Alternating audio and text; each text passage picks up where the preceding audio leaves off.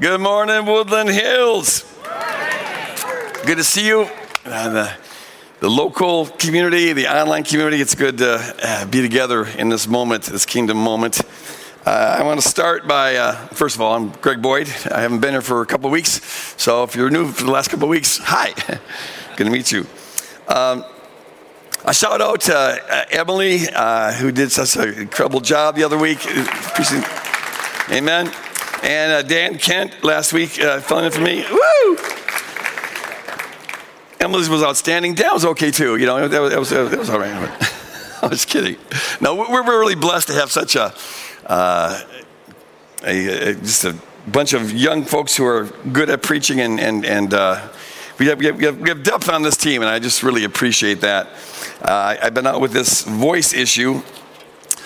People are worried about COVID, but don't worry about COVID that much. There's this respiratory bug going around. I know 4 people have gotten this, and 3 of us have lost our voice.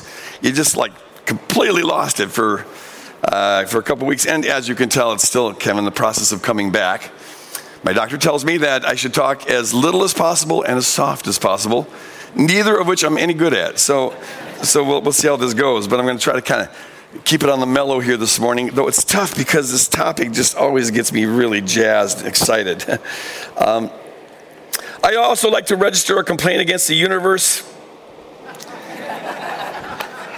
One of the reasons I quit cigars, I've been 9 weeks now without any cigars. Woo! I'm so righteous, I can't stand myself. And one of the reasons is because smoking cigars, it inflames your vocal cords. It gives you a raspy voice. So I quit cigars, and how do I get rewarded? I lose my voice for 4 weeks.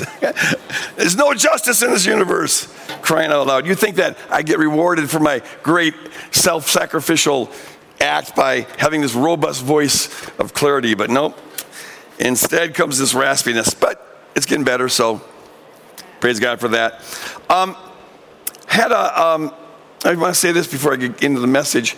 I and Rob Kistler and Shauna Bourne were able to attend the Jesus Collective gathering this last week.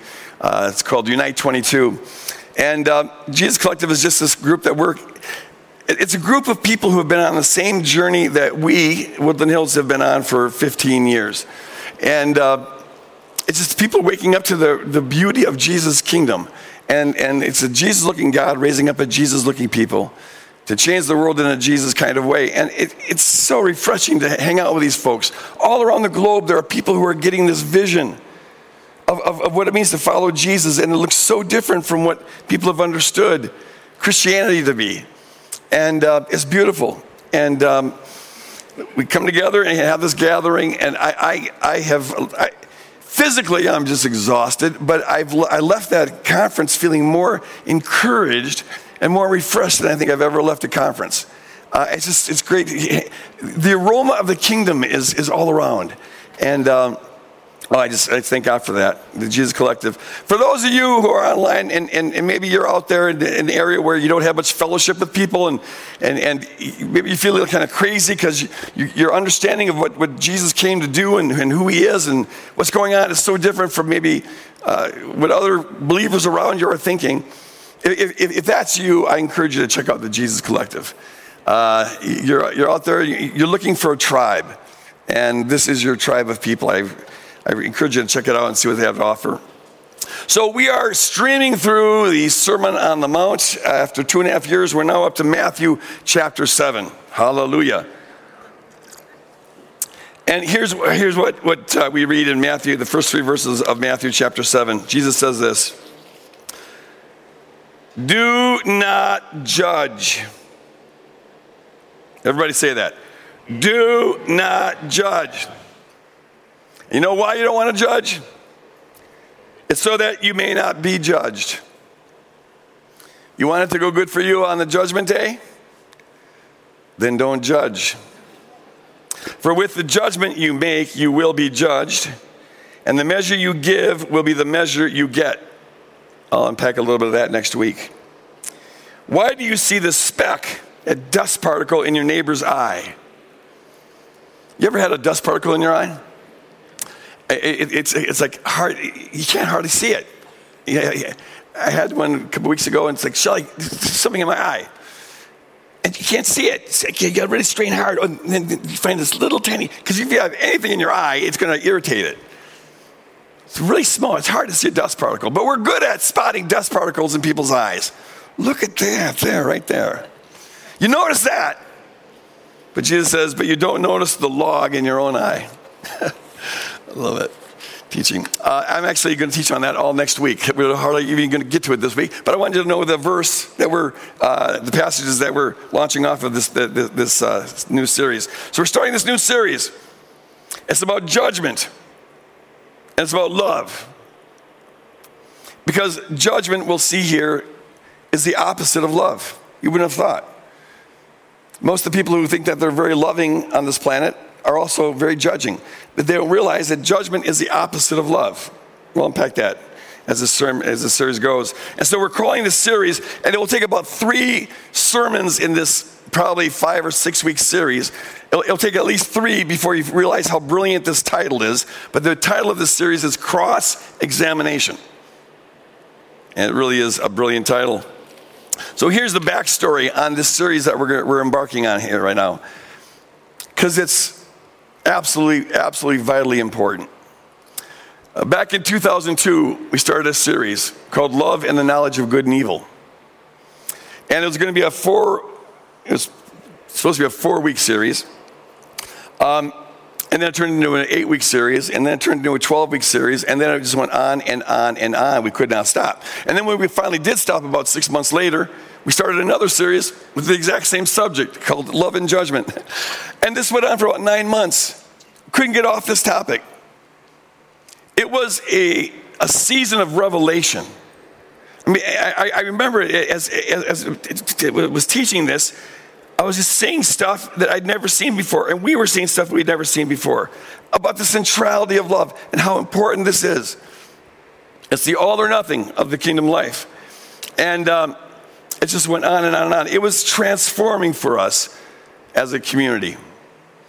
I don't know how many of you were here back then, but it's what helped begin to create at Woodland Hills Church this culture of having love as the highest priority and understanding that means collapsing all of our judgments about people who haven't invited us to have an opinion on their life.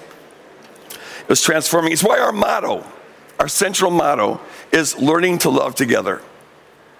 Because that is, folks, the bullseye, the absolute bullseye, the everything of the kingdom life, learning to love together. So that was 20 years ago. Now, in the last 2-3 years, since COVID happened, we've actually grown a lot. Not on the in-house attendance, obviously, but in terms of our online community. Praise God, we love you guys who have joined us the last 2-3 years. It's been wonderful. But we thought that this would be a good opportunity, since we're coming to Matthew 7, which is Jesus teaching on judgment. We thought, well, this is a good opportunity to review that foundation. This teaching, which is the singular, most important, most foundational, most all-encompassing teaching that we have here at Woodland Hills Church about the importance of love. It means that if you've been here for any length of time, this will be review, or at least largely review. I mean, we've got new insights we've acquired in the last 20 years, but on the whole, it will be a review. And I have a particular sort of antipathy or this resistance to repeating myself. I can't stand preachers when they have the same sermon every week. And I resist that. But my team, I've got a team here who helps me put together the sermon series, and if they don't help me put it together, they actually do it for me. And so, but they were saying, Greg, this one, don't worry about repeating yourself. You got to lose that concern, not in this series, because the truth is that repetition is the key to learning. It really is. Repetition is the key to learning. Now, we are all in Western culture here, especially in America, we're conditioned by entertainment. We're used to being entertained. And with entertainment, you always want something new, something tantalizing, some brain candy, something to chew on, something that's going to stimulate, something that's interesting, curious. Always want something new. Wow, dazzle us. And learning can use entertainment for sure. A little bit of entertainment helps the learning process, but learning is not entertainment. And learning requires repetition. Entertainment resists that.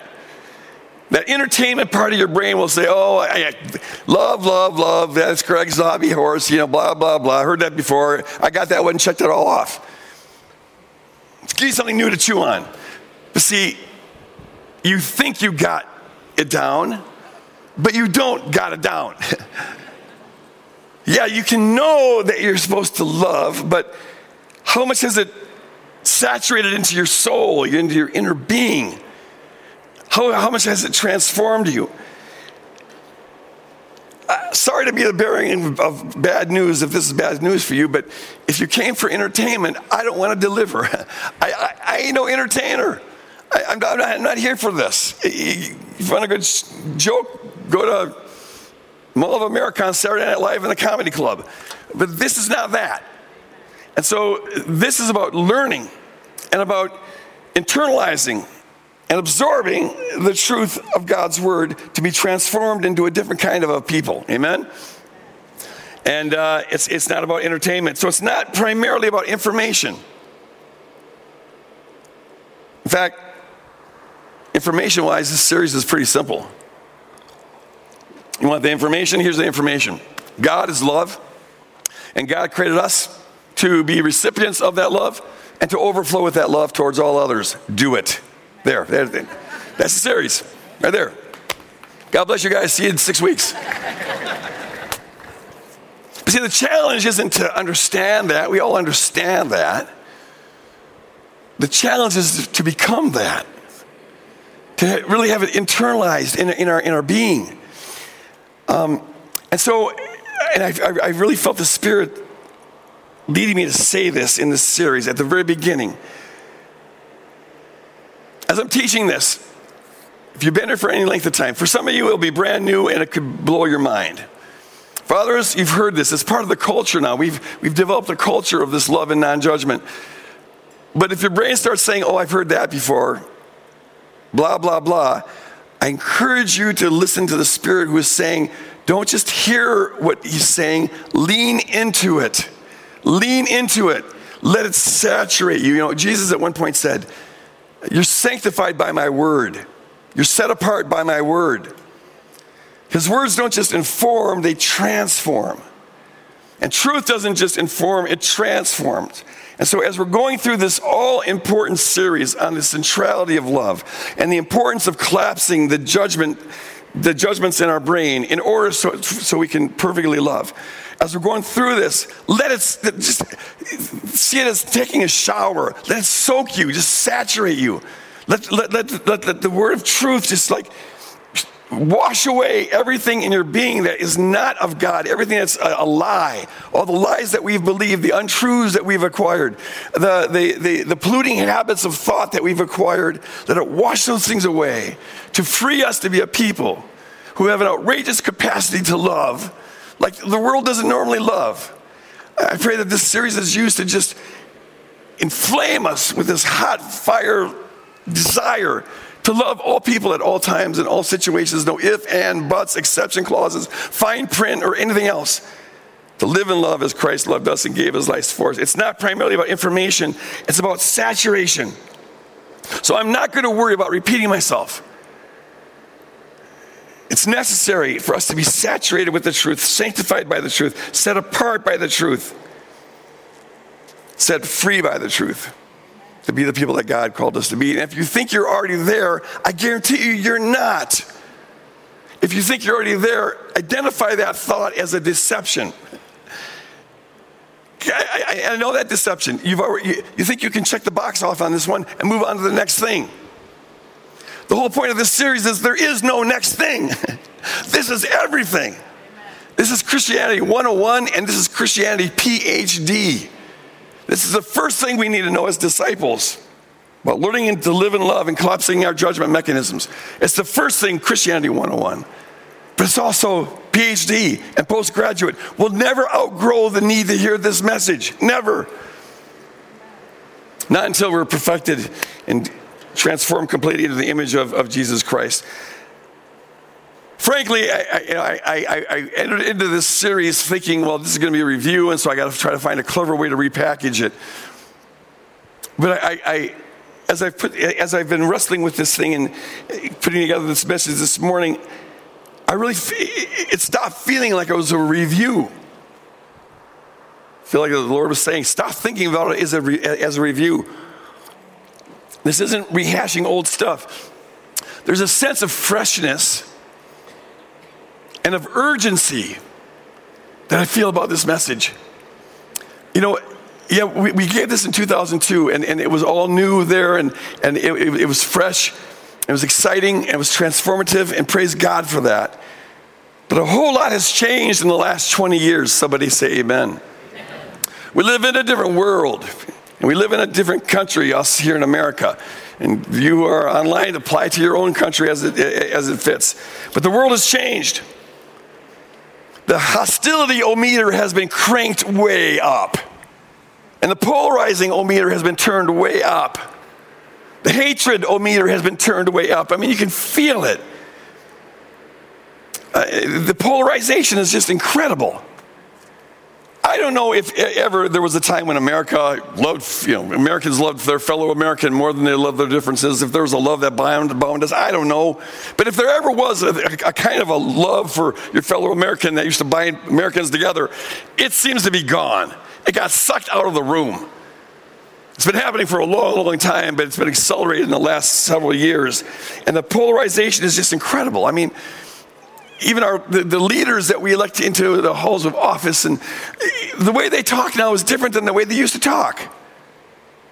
I mean, they used to disagree with each other for sure and thought each other were stupid. That goes without saying. But now they refer to each other as evil. They hate America.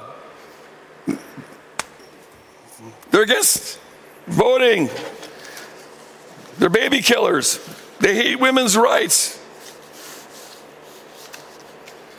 They're out to destroy the world. It's the rhetoric has just gotten so hostile and nasty. The atmosphere is toxic. And it's like this country's been saturated with so many judgments, all these opinions, strong opinions, and people brag about it. I say whatever on my mind. I say it like it is. Well, good for you. That's great. Please share more. Like we need more opinions, and all these judgments have fallen on us, and the judgments are so thick, it keeps us from seeing the basic humanity in one another, and the basic decency or the goodness in one another, let alone the rationality in one another. People just become, in light of all of our judgments, they just become evil. And if they're just evil, well, then you just got to squash them. You got to stop them at any cost. And there's more than just a few people who are really concerned about this. The level of hostility I've heard a number of times by historians is unprecedented since the Civil War. And some worry that that's the direction that we're actually headed. I thank God for, it's just, Bill Doherty, a great friend of mine, and he's been on stage here, he's talked here, he's been part of our church community for the last 2 years, and he's one of the co-founders of this group called Braver Angels. And I just love this group. Amen. Give them a hand. Braver Angels. These are folks who are trying to be peacemakers in this country of increasing polarization. And I would like you to keep Bill Doherty in particular and Braver Angels in prayer. Actually, and maybe in the future there'll be time to flush more of this out. But some doors have opened up for Bill in the halls of Congress to go and they know they're in trouble. They know they don't like each other. The two sides they hate, and they know government's not working. And so they're inviting them to come in and say, will you help us try to understand each other and get along? And so far it's been going spectacularly. I refer to Bill as Captain America because if there's any hope for America, I think it's him. So pray for Captain America, Bill Doherty. And by the way, I would say this, that if you find yourself starting to get caught up in the polarization process, if you find yourself sometimes thinking to yourself, how could those idiots possibly think that? then I would encourage you to get on this website and just check out. They have some debates where they debate every kind of hot topic you can imagine. They have seminars on depolarization, how to get detoxed from the hostility of this atmosphere. And I encourage you to use that as a way of depolarizing yourself. Because as kingdom people, it's so important we stay above this fray, amen? And don't join in this shouting match that's going on. So thank God for that and pray for him. But as things stand right now, things are pretty ugly as they stand right now. And tragically, the church has got caught up in this ugliness to a large degree. You've got 80+% of those who identify as evangelical, conservative Christian. They identify solidly with the right-wing political machinery. And the mainline progressive churches, they tend to align with the left-wing political machinery. And so instead of offering the world something different from what the world already has, instead of showing the world a different way, a loving way of discussing difficult topics, instead of modeling what it looks like to live under this different king in this different kingdom, the church just has joined in the shouting match and put a Jesus stamp on one side or the other. And that's tragic and sad, but it's also not totally surprising. Because the church has been being co-opted by the powers for quite some time here in this country. And right now, it seems to me, in this season that we're in, the powers, the polarizing powers are working with incredible strength. They're strong. You can feel it. I mean, we're always in a war zone. And as kingdom ambassadors, we've got to know that. There's always spiritual powers that are pulling at us to fragment us. But Paul says in Ephesians 6, it's true of all time. Our struggle is not against flesh and blood, but against principalities and powers and rulers and authorities in dark places. Our enemies never other human beings, flesh and blood human beings. It's always the powers that are trying to get us to think that flesh and blood are our enemies. Because if we're shooting at other flesh and blood, we're not shooting at them. That's true at all times. We live in this war zone. But some seasons, the powers, for whatever reasons, are able to exercise a greater influence than at other times. And right now, they're exerting an incredible influence. And a lot of us, I'm sure of it, can feel it. You feel it. There's a pull. You can identify it in yourself as like this pull towards self-righteousness. If you're ever watching the TV and you're thinking, oh yeah, we have it right, those idiots have it wrong. You're succumbing to the powers. You begin to look at the other person as not a human being, but as a this or a that, an ideology, a problem that needs to be solved, something that needs to be gotten rid of. You're succumbing to the powers. They're operating strong here. I find I have to work overtime to make sure I'm getting the news from different perspectives. I got to work overtime, get on Braver Angels and detox from my polarization. Because the powers are, at this season, right now, working in a strong way. You can feel it. I worry about you if you don't feel it. Because that means probably either you're checked out of the whole game, and I don't blame you for that, or you've succumbed and don't realize it. Your rightness is so obvious to you that you don't realize how many judgments you're holding against the people who disagree with you. But the powers are operating, and they're operating strong. But Woodland Hills, if this is your community, if you identify this, whether you're in-house or you're online, if you identify this, Woodland Hills is your community, or your resource, your mothership, whatever, however you identify, then listen to this. Yes, the powers are operating strong right now, but it is all important, all important. It is imperative, it's mandatory that we resist them, that we stand strong against them, that we stand strong, united in a love that is greater than political differences that we might have, than the cultural differences, than ethnic differences, and socioeconomic differences, ideological differences. It's imperative that we stand strong, stand fast with the full armor of God to resist the powers of polarization that are working overtime in the culture to fragment people and are working overtime in the church to fragment us. I have this sense, and I felt like I was supposed to say this. I'm not saying thus says the Lord, but I'm just saying I have a sense of gravitas about this word right here. And the word is, We are entering a season of testing. We are already being tested. In fact, every time you feel the pull to think about the other as the idiot, as the evil people, you're being tested. Every time you have an impulse, a temptation to think a thought about a person other than love, you're being tested. It's just that we're so used to not loving that we don't realize that's a test. We forgot the main goal. But we're entering a season. There's always a testing going on, but this season is intense. And as we talked about several weeks ago, we had a teaching on testing. And on the one hand, there's an enemy dimension to it, and on the other hand, there's a God dimension to it. The enemy intends it for evil, would love to destroy us, divide us, just do what he's doing across this land, fragment us, reduce us to a shouting match. But what the enemy intends for evil, God intends for good, praise God. And if we will stand fast in our commitment and hold fast to this unique, distinct kingdom and not let ourselves get siloed into these barricaded walls where we're just listening to people who agree with us, if we will resist that, this testing will make us stronger, praise God. It will make us shine brighter. It will transform us more into the likeness of Christ. And so this series is really a call to prepare for battle. In fact, we're in the battle. It's time to stand strong, and we stand strong against the powers when we refuse to not love people. We refuse, however heinous we may think they are, however disgusting we may think their lifestyle is, however putrid we may think their ideology is, however bad we may think their breath smells, however much we may disagree with their parenting style. I don't care what it is.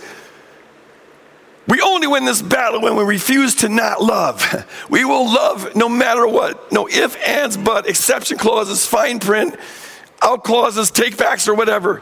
No, the call is to love them, regardless of what we may see in their life. Our motto is learning to love together. And I will tell you, initially, I thought that was that slogan. Janice proposed it, and I thought, well, that's about as bland as a slogan could be. But I right now think it's the most profound statement in the world. It will never outgrow this one, learning to love together. We either do this or we lose our reason for existing. This is it, folks. Everything is on the line with this. Learning to love together, having a love that transcends this. So here's the thing. I believe that our integrity as ambassadors of the kingdom is on the line. In our willingness to stand up against the powers and refuse to be polarized and to refuse to ever not love somebody. I believe that our witness as children of God is on the line. And are being willing to have a love that's greater than all the reasons for division that the enemy throws our way. We're called to have a love that is centered on Christ, that is fueled by Christ, that transforms us into the image of Christ, and that glorifies Christ. Somebody say amen. That's what we're called to do. It's at the center of the center. That's going to be tested. Here's the thing. Jesus calls Matthew to be a disciple, and Matthew is a tax collector. The tax collectors were the ultra-conservatives of the day in the Jewish world. They were the defenders of the status quo. They worked for the Roman government. And then Jesus called Simon, who's a zealot. And zealots were the left of the left in the Jewish first century world. They were the radicals. They hated the Roman government. They hated the status quo. They would sometimes go all the way to assassinate Roman officials. And sometimes they go out of the way to assassinate tax collectors who work for the Roman officials.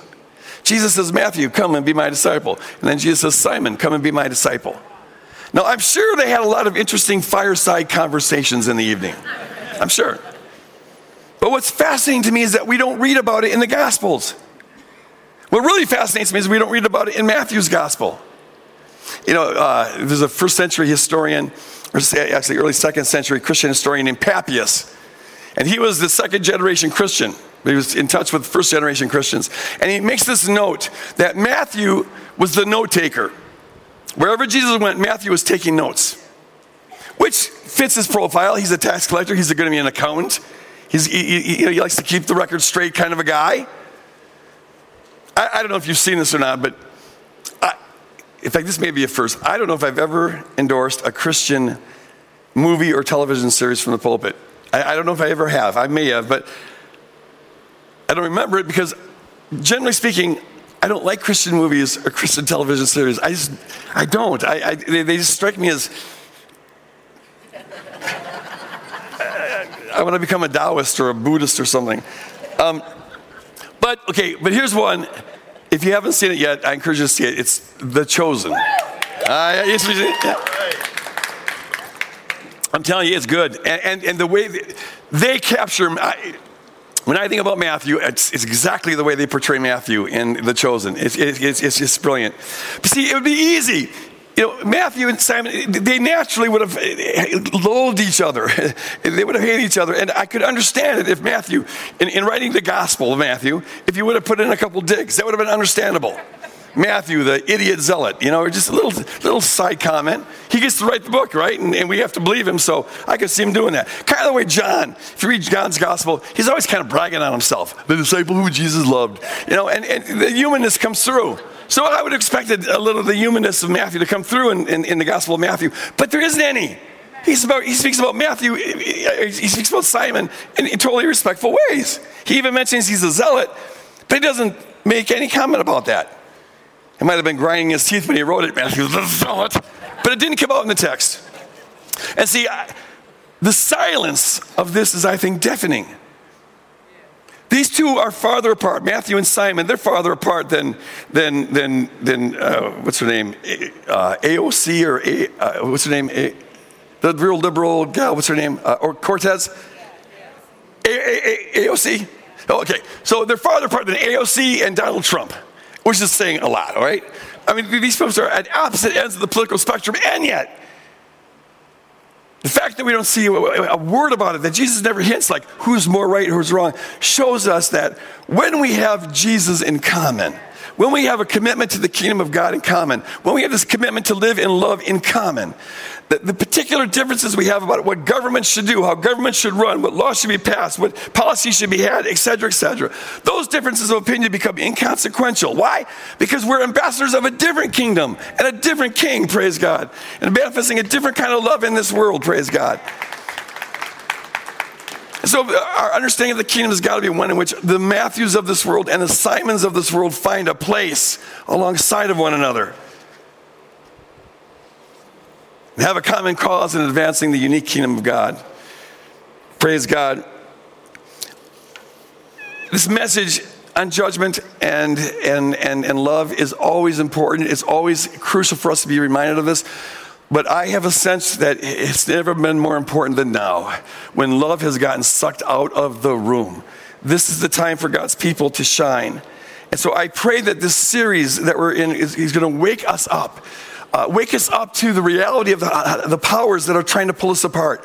Wake us up to the centrality and the all importance of living in love as Christ loved us. I pray this wakes us up to the ways in which we've already been co-opted by the powers without even knowing it. We just have gotten acclimated to it. And the ways that we've got judgments in our mind that are blocking God's love coming to us and flowing through us. I pray that this series wakes us up and empowers us to be the people of God that God calls us to be, who replicate the love of the triune God in all of our interactions with other people, whether they're friends or family or foe. Amen? Amen. That's the hope for this series.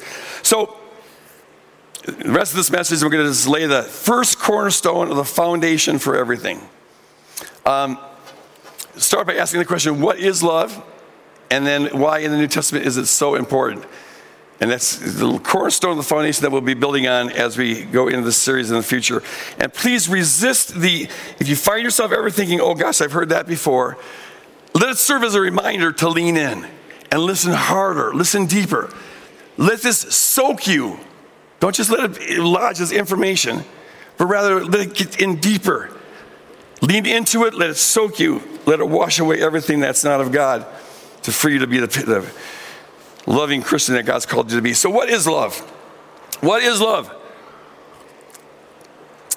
It's a crucial question because, see, history shows us that if you don't have a definition of what love is, we human beings are capable of doing atrocious, nasty, evil things in the name of love. So what is love? What is love? And see, what complicates is that we use love for all sorts of different things. I love my dog and I love my wife, but I don't love my wife like a dog, all right? We use the same word. Oh, I just love your hair. Oh, I love the carpet. So this word has got such general usage. And usually it's associated with what I approve of, what I like, what pleases me. But the kind of love that the Bible's talking about, that we're to aspire to, the kind of love that God is and that we're to aspire towards, well, it's not about a feeling, it's not about a warm fuzzy, it's not about a hormone buzz, it's not about any of that. The Bible says this in 1 John 3:16. Here's the definition of love. Here's how we know what love is. Lock it in.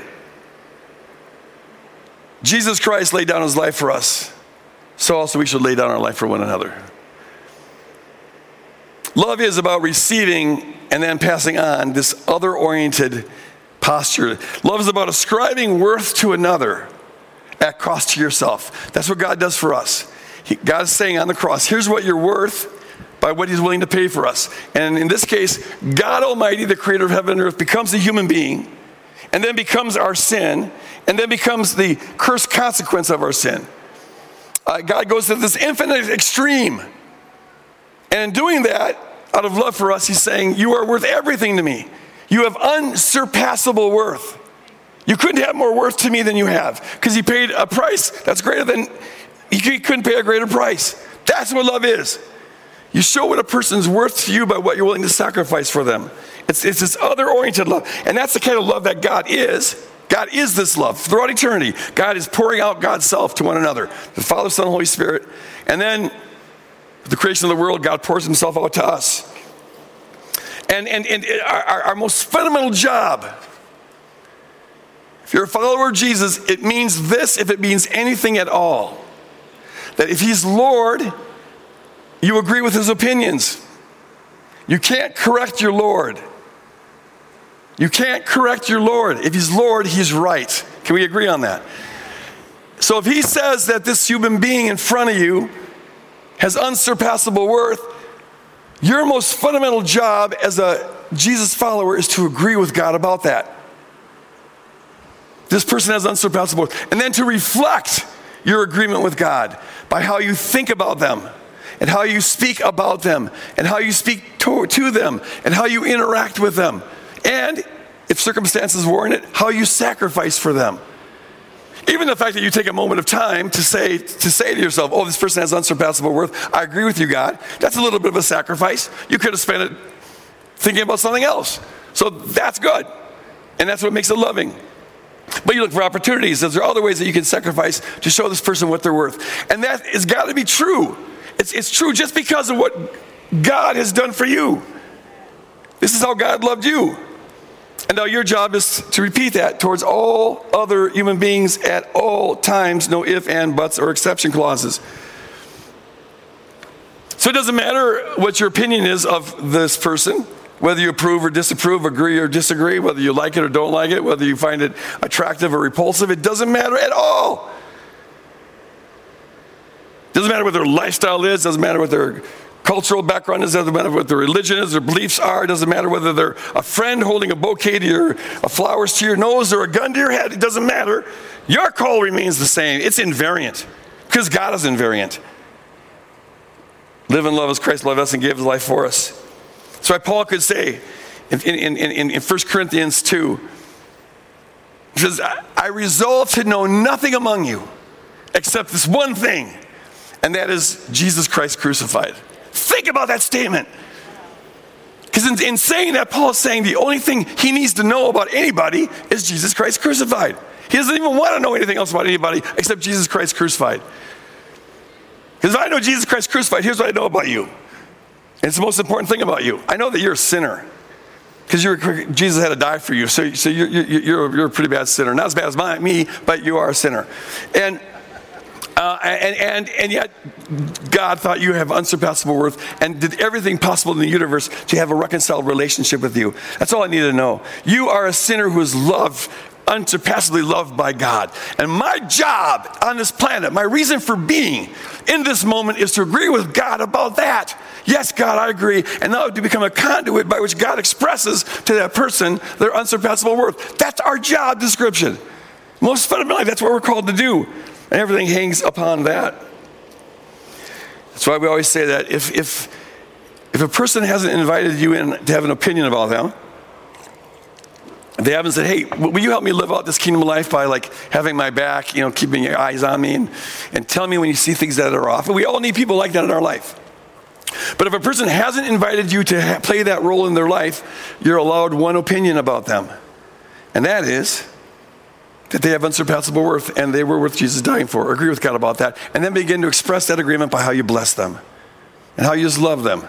How you interact with them and how you think about them and how you speak about them and how you speak to them.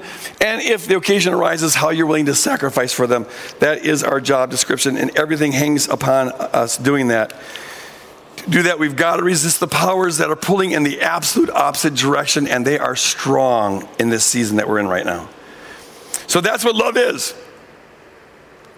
The kind of love that God is and the kind of love that we're called to replicate is the kind of love that gives itself away. That's why we're so big on serving people here. That's why we take up, a person said to me a couple months ago, I guess, you guys are always asking for money. It's like, yeah. And that's because there's a lot of needs out there. Yeah, and so we are. Because this is what we do. We're the people who sacrifice for others. This is what binds us together. And it's all important. So I want to end this message this morning by just talking about one aspect of this foundation. Oh gosh, we're down to the less. Okay, I'm going to go over this fast. Wow. It's 11:07 already. That's got to be wrong. That's not right. That's not right, is it? Okay, get this. This is going to be fast. This is our central mandate, you guys. Just gather this. 1 John 3, for this is the message you've heard from the beginning. It's like there's only one message, and that's that we're supposed to love one another. 1 John 4:21, the commandment we have from him is this, that we who love God must love our brothers and sisters also. It's a contradiction to say you love God and not be loving people. Those are two sides of the same coin. Jesus says that. We'll look at more of that next week. 1 Corinthians 16:14, let everything you do be done in love. Let all that you do be done in love. Everyone say all. All. I looked up the Greek word on this. The Greek word for all, pan, means all. Everything. Let everything you do be done in love. So if you can't do it in love, don't do it. So I always say that if you're in a discussion of a hot topic, political, religious, whatever, and winning the debate becomes more important than showing love towards the other person, love defined as the cross, ascribing worth to another, a cost to yourself. If ever winning the debate becomes more important than loving the person, or how you look to others becomes more important than loving the person, please do the kingdom of favor and shut up.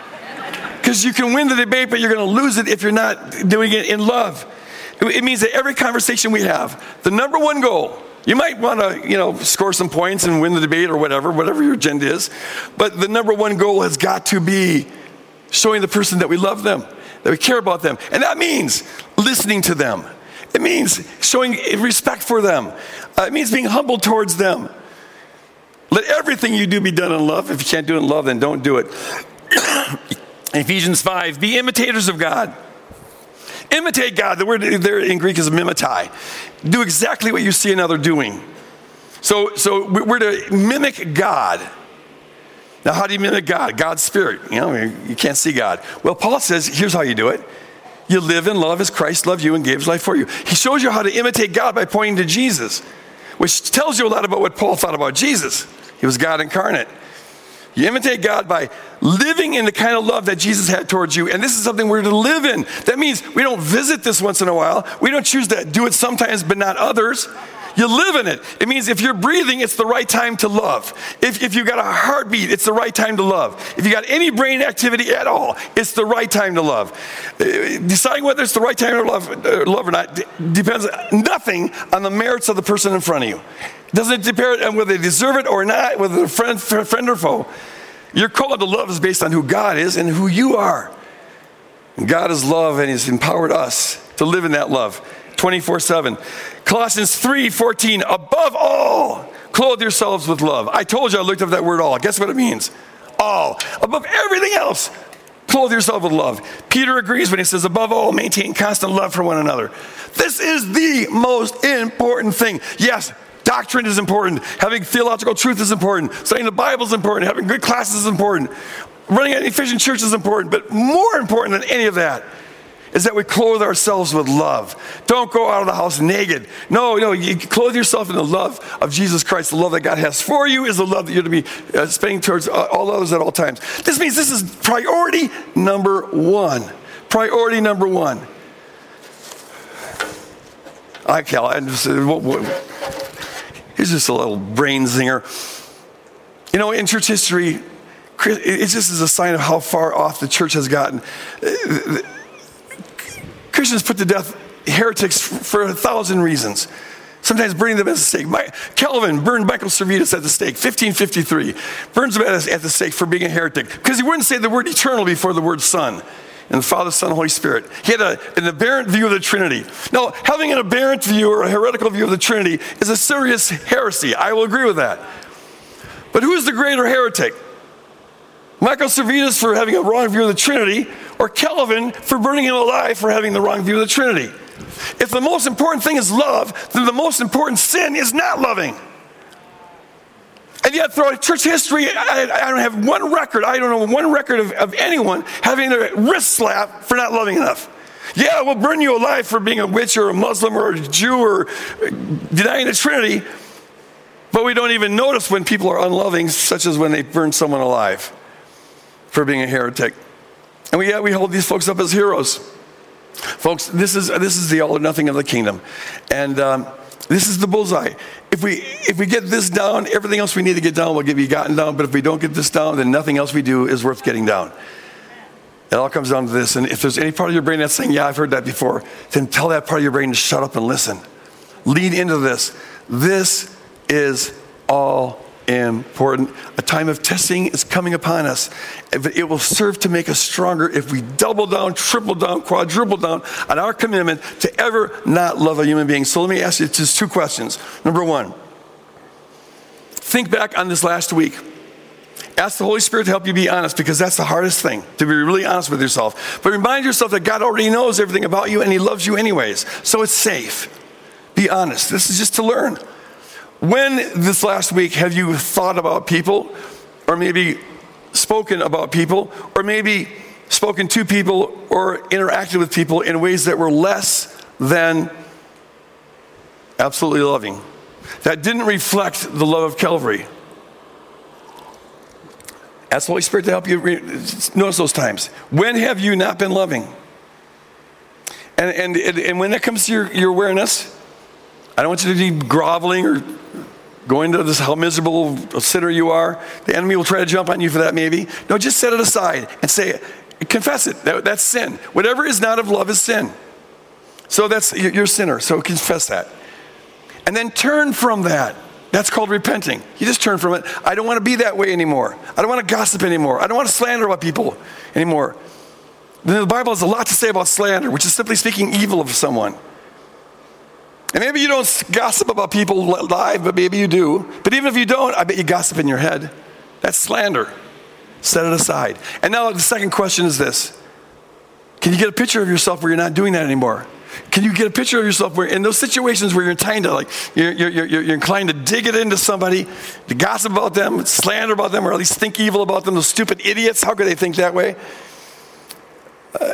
Can you get a picture of yourself where you don't do that, but rather you love the people? Where every one of those judgments serves to remind you that your job is to love them. And there are situations we'll get into in this series where, how do you love them if they're beating up somebody or crimes committed? Are you just supposed to sit there and bless them and let them do that? We'll get into that. But right now, let's get the basics down. Our default has got to be to love at all times, all people, all situations, no ifs, no ands, no buts, no exception clauses. So Holy Spirit, help us to lock this down, get this down, and commit to it. Get a vision of yourself doing that, and then lock in it. That is your true self. That's what faith is. Faith is a vision of things that you don't yet see, but you believe to be true. See yourself as this loving person. You're better than the one who gossips and slanders and hates and bickers and all the rest. Everybody does that. Can we be different? And everything hangs on our willingness to be different. Everything hangs on this. I'm going to close in prayer, but I'll just say that Don't forget, on Tuesdays, we've got the Muse broadcast, which goes deeper on these topics. You can flesh it out more. We got gathering groups. We encourage you to be part of gathering groups. Some wonderful things are happening in those gathering groups. We've got prayer after the service, online and in-house, depending on where you're at, and I encourage you to take advantage of that. And finally, if you're going to be here next week, please let us know if you have kids, so that we have enough kids, we have enough workers to take care of our kids. But Abba, Father, I just pray, Lord, that you baptize us in your love, baptize us in your love, baptize us in your love, soak us, saturate us, cleanse us, free us, renew us, transform us, to be your outrageous, loving people in this climate in which there's darkness and a lack of love all around us. Help us to be a people who shine the light of your love to all around us in every way, shape, and form we can. Let us be the change we want to see in the world. Begin it with us, in Jesus' name. And all of God's people said, amen. God bless you guys. Go out and love on the world. Amen.